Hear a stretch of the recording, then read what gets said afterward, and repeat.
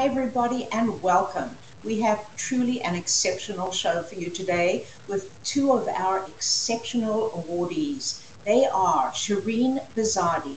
Shireen is an amazing entrepreneur who grew and is CEO of America's largest network of home improvement franchise businesses. Amazing, amazing career and a story that you just would not believe. We're going to hear a lot more from her. She now advises private equity owned companies. She leads with empathy and understanding, a remarkable person who is also a remarkable leader. With her, we have Susan Holliday. Susan is an expert in fintech, insurtech, global financial services. She has over 30 years in the financial services industry and recently was appointed to the board of a UK-based company called Tangerine Financial. They're PE backed and they invest in financial services in Africa. Very interesting and lots to learn from Susan.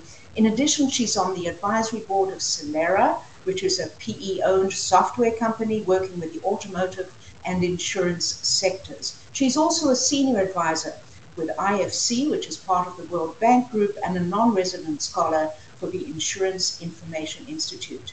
Two amazing women, two incredible stories. We are going to learn a lot today. I'm Lorraine Siegel. I'm the founder, chair, and CEO of the Exceptional Women Awardees Foundation. We enable high-level, high-potential women just like Shireen and Susan to rise to meet their dreams. Why did we start this foundation? Well, I never had a mentor or a coach as I was growing up or early in my career as a lawyer or as a CEO of multiple companies, even as a board director. And I wanted to be sure that women who walk the road less traveled, as I had, would always be surrounded by a peer-to-peer group of women who would advise and support them for the rest of their lives. And that's exactly what the Exceptional Women Awardees Foundation does and why we bring you these incredible women at our EWA LinkedIn Live show. So let's get right to it and let me welcome again Shireen and Susan. We are so happy to have you here on our show and welcome.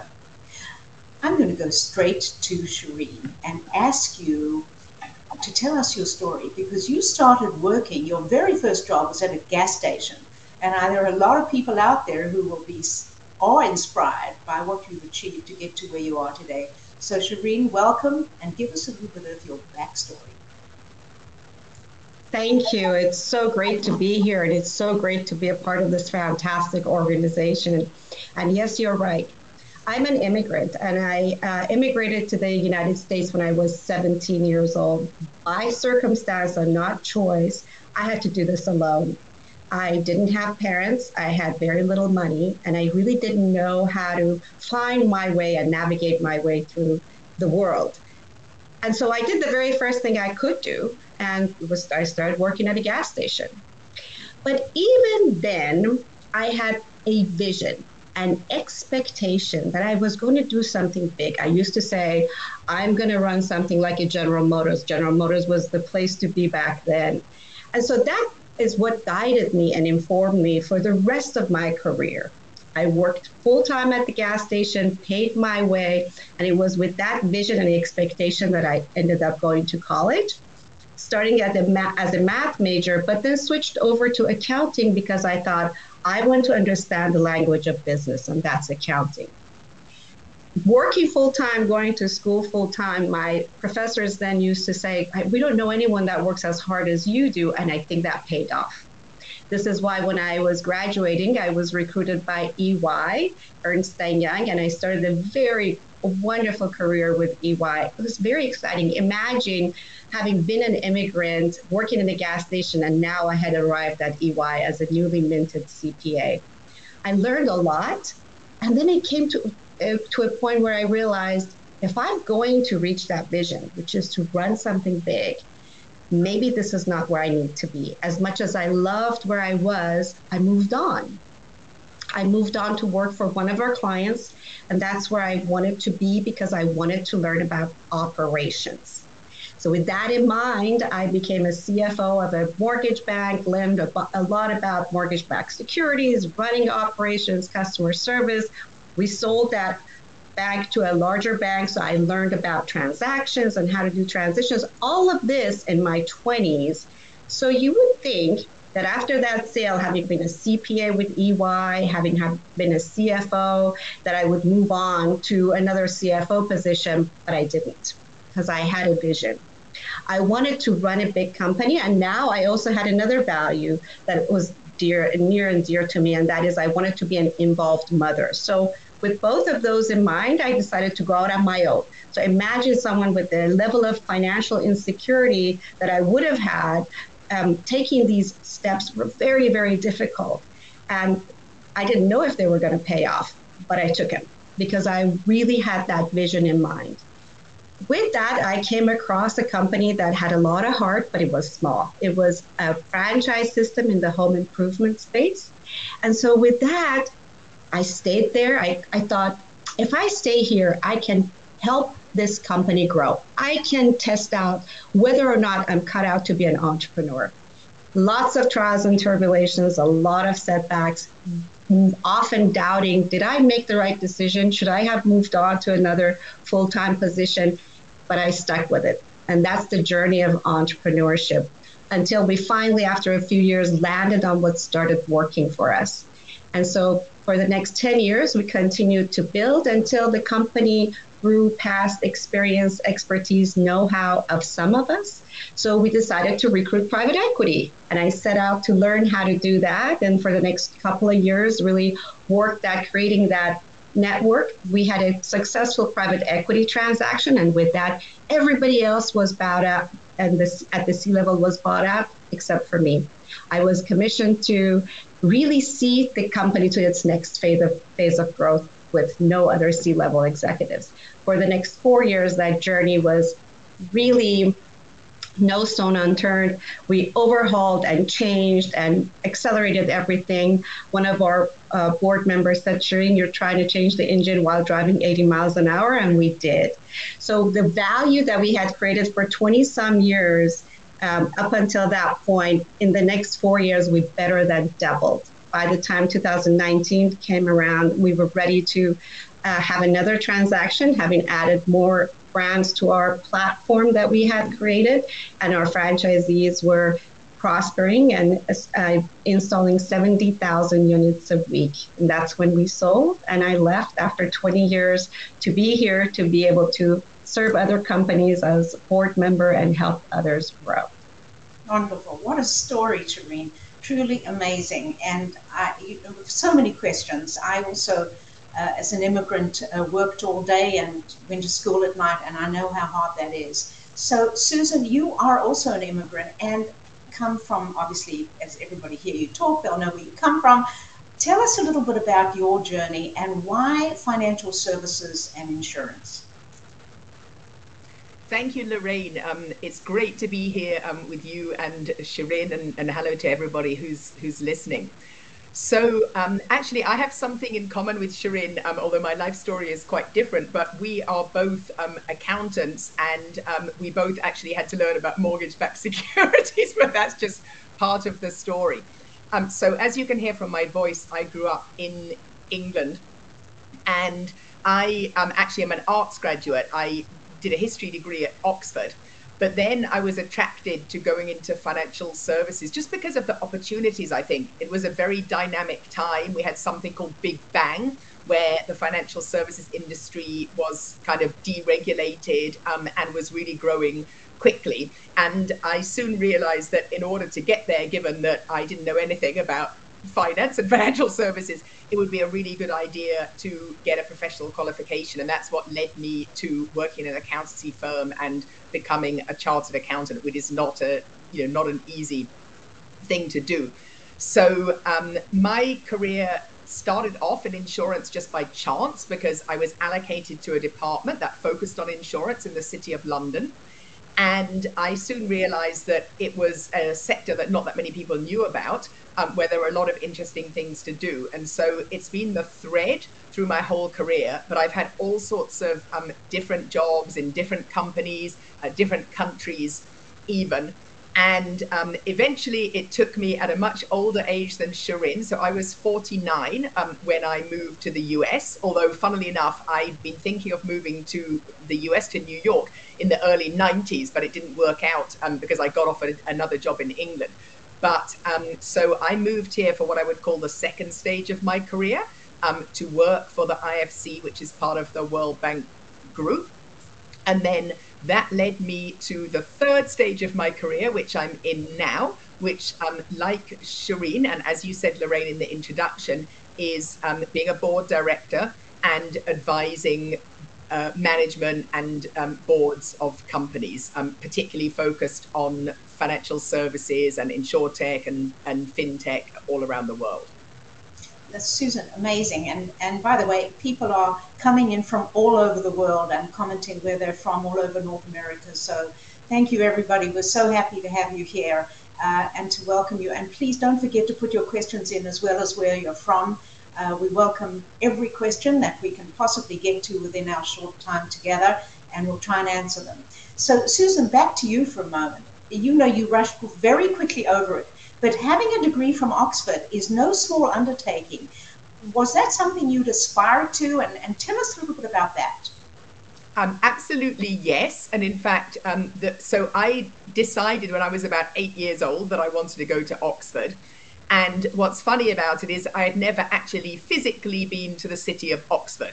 So I don't really know why I wanted to go there, but I just did. And it's wonderful. I really encourage anyone who goes to England, if you haven't, to visit Oxford. It's very historical.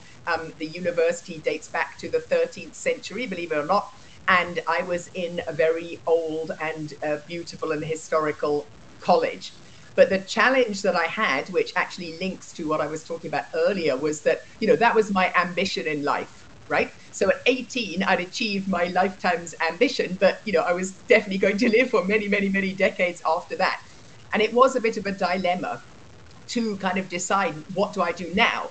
And it was thinking about that and talking with some of my friends that, you know, made me decide to go into financial services, to get the accounting qualification and all the rest of it. But I do think that being an arts graduate in financial services gives me a different perspective. And that's what we need. We need people like Shirin who are maths geniuses, but we need people who kind of think in a different way and, you know, have a diversity of background and experience as well in management teams and in boardrooms. So Susan, you were obviously a very hard worker. You still are a hard worker, and I think that's probably something all three of us share. But you also had time for a hobby, and that hobby had something to do with horses, right? Tell us a little bit about your horse experience, because you know, it was pretty impressive what you achieved. Yes, so I learned to ride when I was about 3 years old, because I have a sister who's 3 years younger than me. And when she was born, one of my mother's friends gave her a pony for the baby. But the problem is babies can't ride ponies because they can't sit up. So 3 is about the right age to learn to ride a pony. So I learned to ride when I was 3. We had lots and lots and lots of ponies when I was growing up. And it was something that our whole family could enjoy together, because my sister was and still is a very good rider. My mum likes horses, and my dad used to like attending the horse events because they had tractors and cows and sheep, and he liked driving the big horse truck and all the rest of it. And so I really did a lot of riding until I went to university, and then not so much. And I actually started again when I was doing my accountancy finals, because I wanted something to take my mind off it and something to look forward to. Bought another horse and started competing again in show classes. And then for many years, I had lots of lovely horses, and I went to the Horse of the Year show. I won the Royal International Horse Show. I became a horse judge and all sorts of things. But to some of the points that were mentioned earlier, all competitive sport is very hard work, and it can be also very heartbreaking. You know, horses are fragile animals. They have a lot of injuries. You have lots of highs and lows. And it was definitely a very demanding hobby at the same time as having a full-time job and traveling around the world, working for banks and working for major insurance companies. Yeah, and it's pretty expensive too. Horses are not inexpensive animals to take care of with vet bills and travel bills and all the rest of it. We have lots of questions coming in. So let's see. Here's one from Ingrid Jacobs. These are such impressive career journeys. Oh, wow. Okay, that's nice. Amazing EWA members. I would agree with you, Ingrid. Absolutely. And then there's a wonderful question from Danette and Lee. What tips do you have for building your support network when you're starting in a new country? Oh, we like that one as 3 immigrants. Okay, Shireen, go for that. Well, I have to say that having immigrated when I was so young and very poor, there was really no sense understanding of what a network would look like. I think what ended up happening was as I moved forward with my career as a CPA, making connections with individuals that I thought were of like mind, that were more of my peers, and really finding help where I could.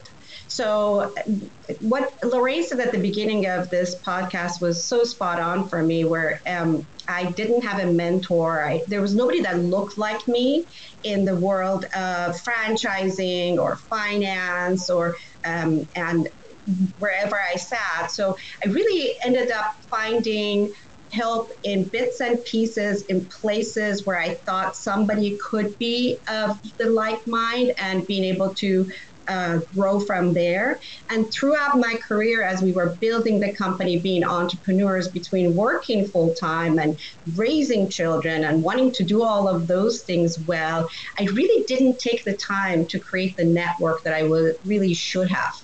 And so that's why I'm here now. I think it's important for us in general, and especially for women, to be mindful of networks and how important those things are. And that's maybe in the third phase of my life, I'm emphasizing more. Love that. And Susan, I know you have, certainly in financial services, it's not easy to find other women, but in general, how did you build your network in immigrating to the US? Well, during most of my career, I didn't know what networking was. But once I realized what it was, people told me that I was actually naturally really good at it. And I'm one of the people who enjoys it, because what makes me happier than anything else is the 2 + 2 = 5. So if I can bring 2 people together, or 10 people for that matter, but to do something that benefits everybody, and really adds value, that is, one of the things that makes me the most happy in the whole world. So I actually learned a bit of a lesson. I worked for a short period of time in Zurich, Switzerland, and I didn't like it at all. And the company I worked for was very nice and let me relocate back to London, back to the UK. But when I moved to the US, I kind of learned from that. And I made sure that I knew a few people and reached out to them in the DC area, which is where I live. And I also joined some groups, and I'm still a member of some of them. Others I haven't had anything to do with for 5 years. But, I was intentional about getting involved in the local community, meeting people, volunteering, doing all sorts of different things, also to meet different types of people. So not only to meet professional people working in financial services, but to meet, a wider variety of people. And that worked really well. And I think it made my transition here much easier. Very, very interesting. To go back to the business issues, and my producer will bring up questions as they come in if we can. I wanted to ask you, Shireen, when you were building the company, you needed to raise capital. How did you go about raising capital and finding the right partner? Yes, that's a very good question, and a question that's near and dear to my heart. First of all, in order to raise capital, and I've now had a great fortune of speaking on this topic and working with companies in this topic, so I've seen a range. In order to raise capital and raise it successfully, you first have to build something that's valuable. So there are no shortcuts. The foundation of what you have needs to be sound. And so how do you know that? That your organization, your company should have promises for growth, but also that you understand the numbers. Even though you may not be a CPA, you need to understand how the numbers working together could allow for the next person or an investor to come in to as well prosper, Knowing all of those things, then what we did was first assess whether or not we were in the right place for raising capital. Did we have enough value to bring to someone? Was there enough of a white space for growth to happen? Once we knew all of that, we used our network. I specifically used my network of people in the world of finance to find the right partners that could help us better recruit private equity or other investors that would fit our culture well. When all of those things happened, it took time. When all of those things happened, then we were ready to secure private equity investment. So the point is, not only do you want to make sure you're foundationally sound and you have room for growth, but you also want to make sure that you bring the right partners in as long as you want to stay and grow the company with them. And it's not easy to find the right PE partners because it really is a marriage and an integration of very different interests. So that's a tough one. A lot of Absolutely. which companies can learn from. There are a couple other questions that have come in. One of them from Kimberly. Thanks, Kimberly. What surprised you the most about business in the US? So, Susan, what do you think about that? And then I have a follow-up question for you on that too. This is an interesting one because I'd been to the US hundreds and hundreds and hundreds of times on business and on vacations before I moved here. But I have to say that when I did come to live here, I was pretty horrified about the state of the financial services industry. I didn't think it was efficient at all compared to the UK and Europe, but also compared to some other markets I'd worked in Asia and Africa and so on. So it was not very digital and still is not. It takes a very long time. People still use things like checks. It takes a very long time for money transfers to clear. For example, there's still a lot of human intervention with things that in the UK and Europe and Asia and so on are just done online or on your phone. So that's one thing. And the other thing, and that's an opportunity too, the other thing that's interesting is that the US is such a massive country with so many opportunities, which is why people like me and Shireen want to live here.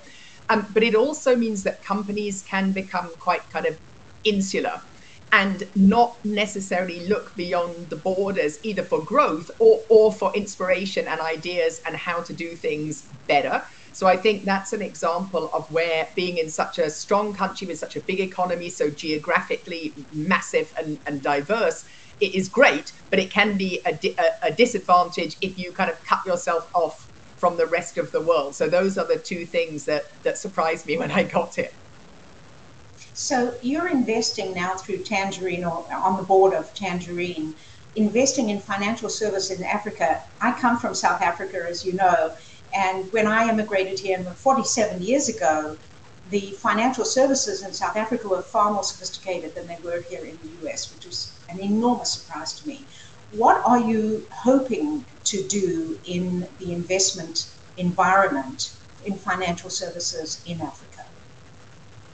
Yes, so it's very interesting, and I've done a lot of work at the IFC and the World Bank on this as well. So the opportunity is obviously immense. It's a gigantic continent with lots of people and maybe more importantly, lots of young people. And the penetration of financial services is really low. Less people have bank accounts and very few people have insurance and those type of things. But that's the opportunity, right? It's like where everyone doesn't have shoes. Does that mean you shouldn't open a shoe company, or does it mean that you can sell shoes to everybody? So what companies are trying to do is the famous leapfrog. So instead of going through all the phases of financial services, like we just discussed in the previous question in the US, for example, to go straight to digital financial services, more kind of real-time transactions, not necessarily having to have all the same products where it takes ages to be reimbursed or where you have to buy a policy for a year, things like that, making things like money transfer much easier. And there are some great examples. The one that's really famous is the banking on your phone, M-Pesa in Kenya, which I can definitely tell you works a lot better than most banking in the US. So I think it's a great opportunity, but it's also a challenge because people don't have that much understanding of financial services. You don't grow up with it. You don't go to the bank with your parents, or get your first car insurance when you're 16 or 17, like perhaps we did. But the opportunity is massive, and what's exciting for me is to kind of start and build companies how they should be now, rather than having to deal with the legacy systems and issues that some of these companies that are 50, 100, 150 years old are facing. Oh, very interesting. I wish we could talk a lot more about that, but I do want to go to Shireen and talk about women in franchising. Now, you grew and built the largest home improvement franchising set of companies in the world, really, and there are not many women. What is your experience in that area? Well, there are absolutely not a lot of women in franchising, or at least wasn't then. I think we've seen a lot of improvement in that space as across the board with everything, and certainly not a lot of franchise systems backed by private equity run by women. In fact, the statistics showed back in 2019 that only 3% of companies that are backed by private equity, regardless of industry, is run by women CEOs. I call that a rounding error. That means you actually have to work at it to not have a lot of women in the position of power. I'm seeing a lot of good momentum in women moving up through the ranks. The reason perhaps why not as much as in franchising, or certainly not in the home space, was more of tradition and how things had just grown organically. Most of these franchise systems are created by founders, and they've generally been around a lot of years. I think as women have now shown some experience in various areas of franchising, from development to finance to training, we're seeing much more upward momentum. But there's a lot of work to be done. And so it's important to have emphasis on that. There are organizations such as IFA that are promoting women networking with each other and supporting each other and mentoring each other. And of course, organizations like this, where hopefully we get to have more women to have more confidence, more of an ability to own their own strengths and be able to promote their own strengths and be able to declare them, and as well ask for better positions. Well, we have to work hard and find some women in private equity. We have a few in EWA. We need some more, and we want to make sure that we help support them so that they can continue to invest in women-owned businesses. I know that there are many questions out there. We don't have time for too many, but let's put up one at least from Ellen. Ellen in New York. Oh, she wants to know, what does the Insurance Information Institute do, Susan? And why is it necessary? Give us a little bit on that. Sure, thank you. So the Insurance Information Institute, which normally calls itself III, which is quite a neat name, is really a think tank, and it's focused on what we call the property casualty insurance industry in the US. So it does a lot of research, economic type research. It also brings together major companies in the industry to discuss topics that are important. For example, things to do with road safety, or what to do about climate related losses and so on. And it acts as a kind of information depository. So you'll see III quoted in the press quite a lot, because journalists and other people like that will go there to ask questions when they want to understand something to do with insurance. So it was an honor to be asked to be a non-resident scholar. And I've spoken with them on a number of panels at conferences. And I actually went to one of their events in New York earlier on this year, which was great. So they do some interesting and important work. I love it. I think that's so great to have your own think tank within your industry. I know many industries do, but congratulations, Susan, on that. I want to go to you, to Shireen, for a very personal question, because you said that you would be happy to talk about this because it was so impactful. You were diagnosed with a brain tumor. Tell us a little bit about that and what happened after that. Yes, well, end of 2009, was very, very sick. I just was in and out of hospitals and couldn't figure out what was wrong. It was shocking because I had been fit. I had been very focused on working hard, but of course, as well, taking care of my health.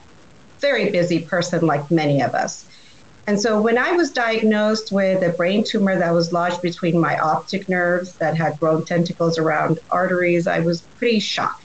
This is one of those things that don't happen to, we don't think it would ever happen to us.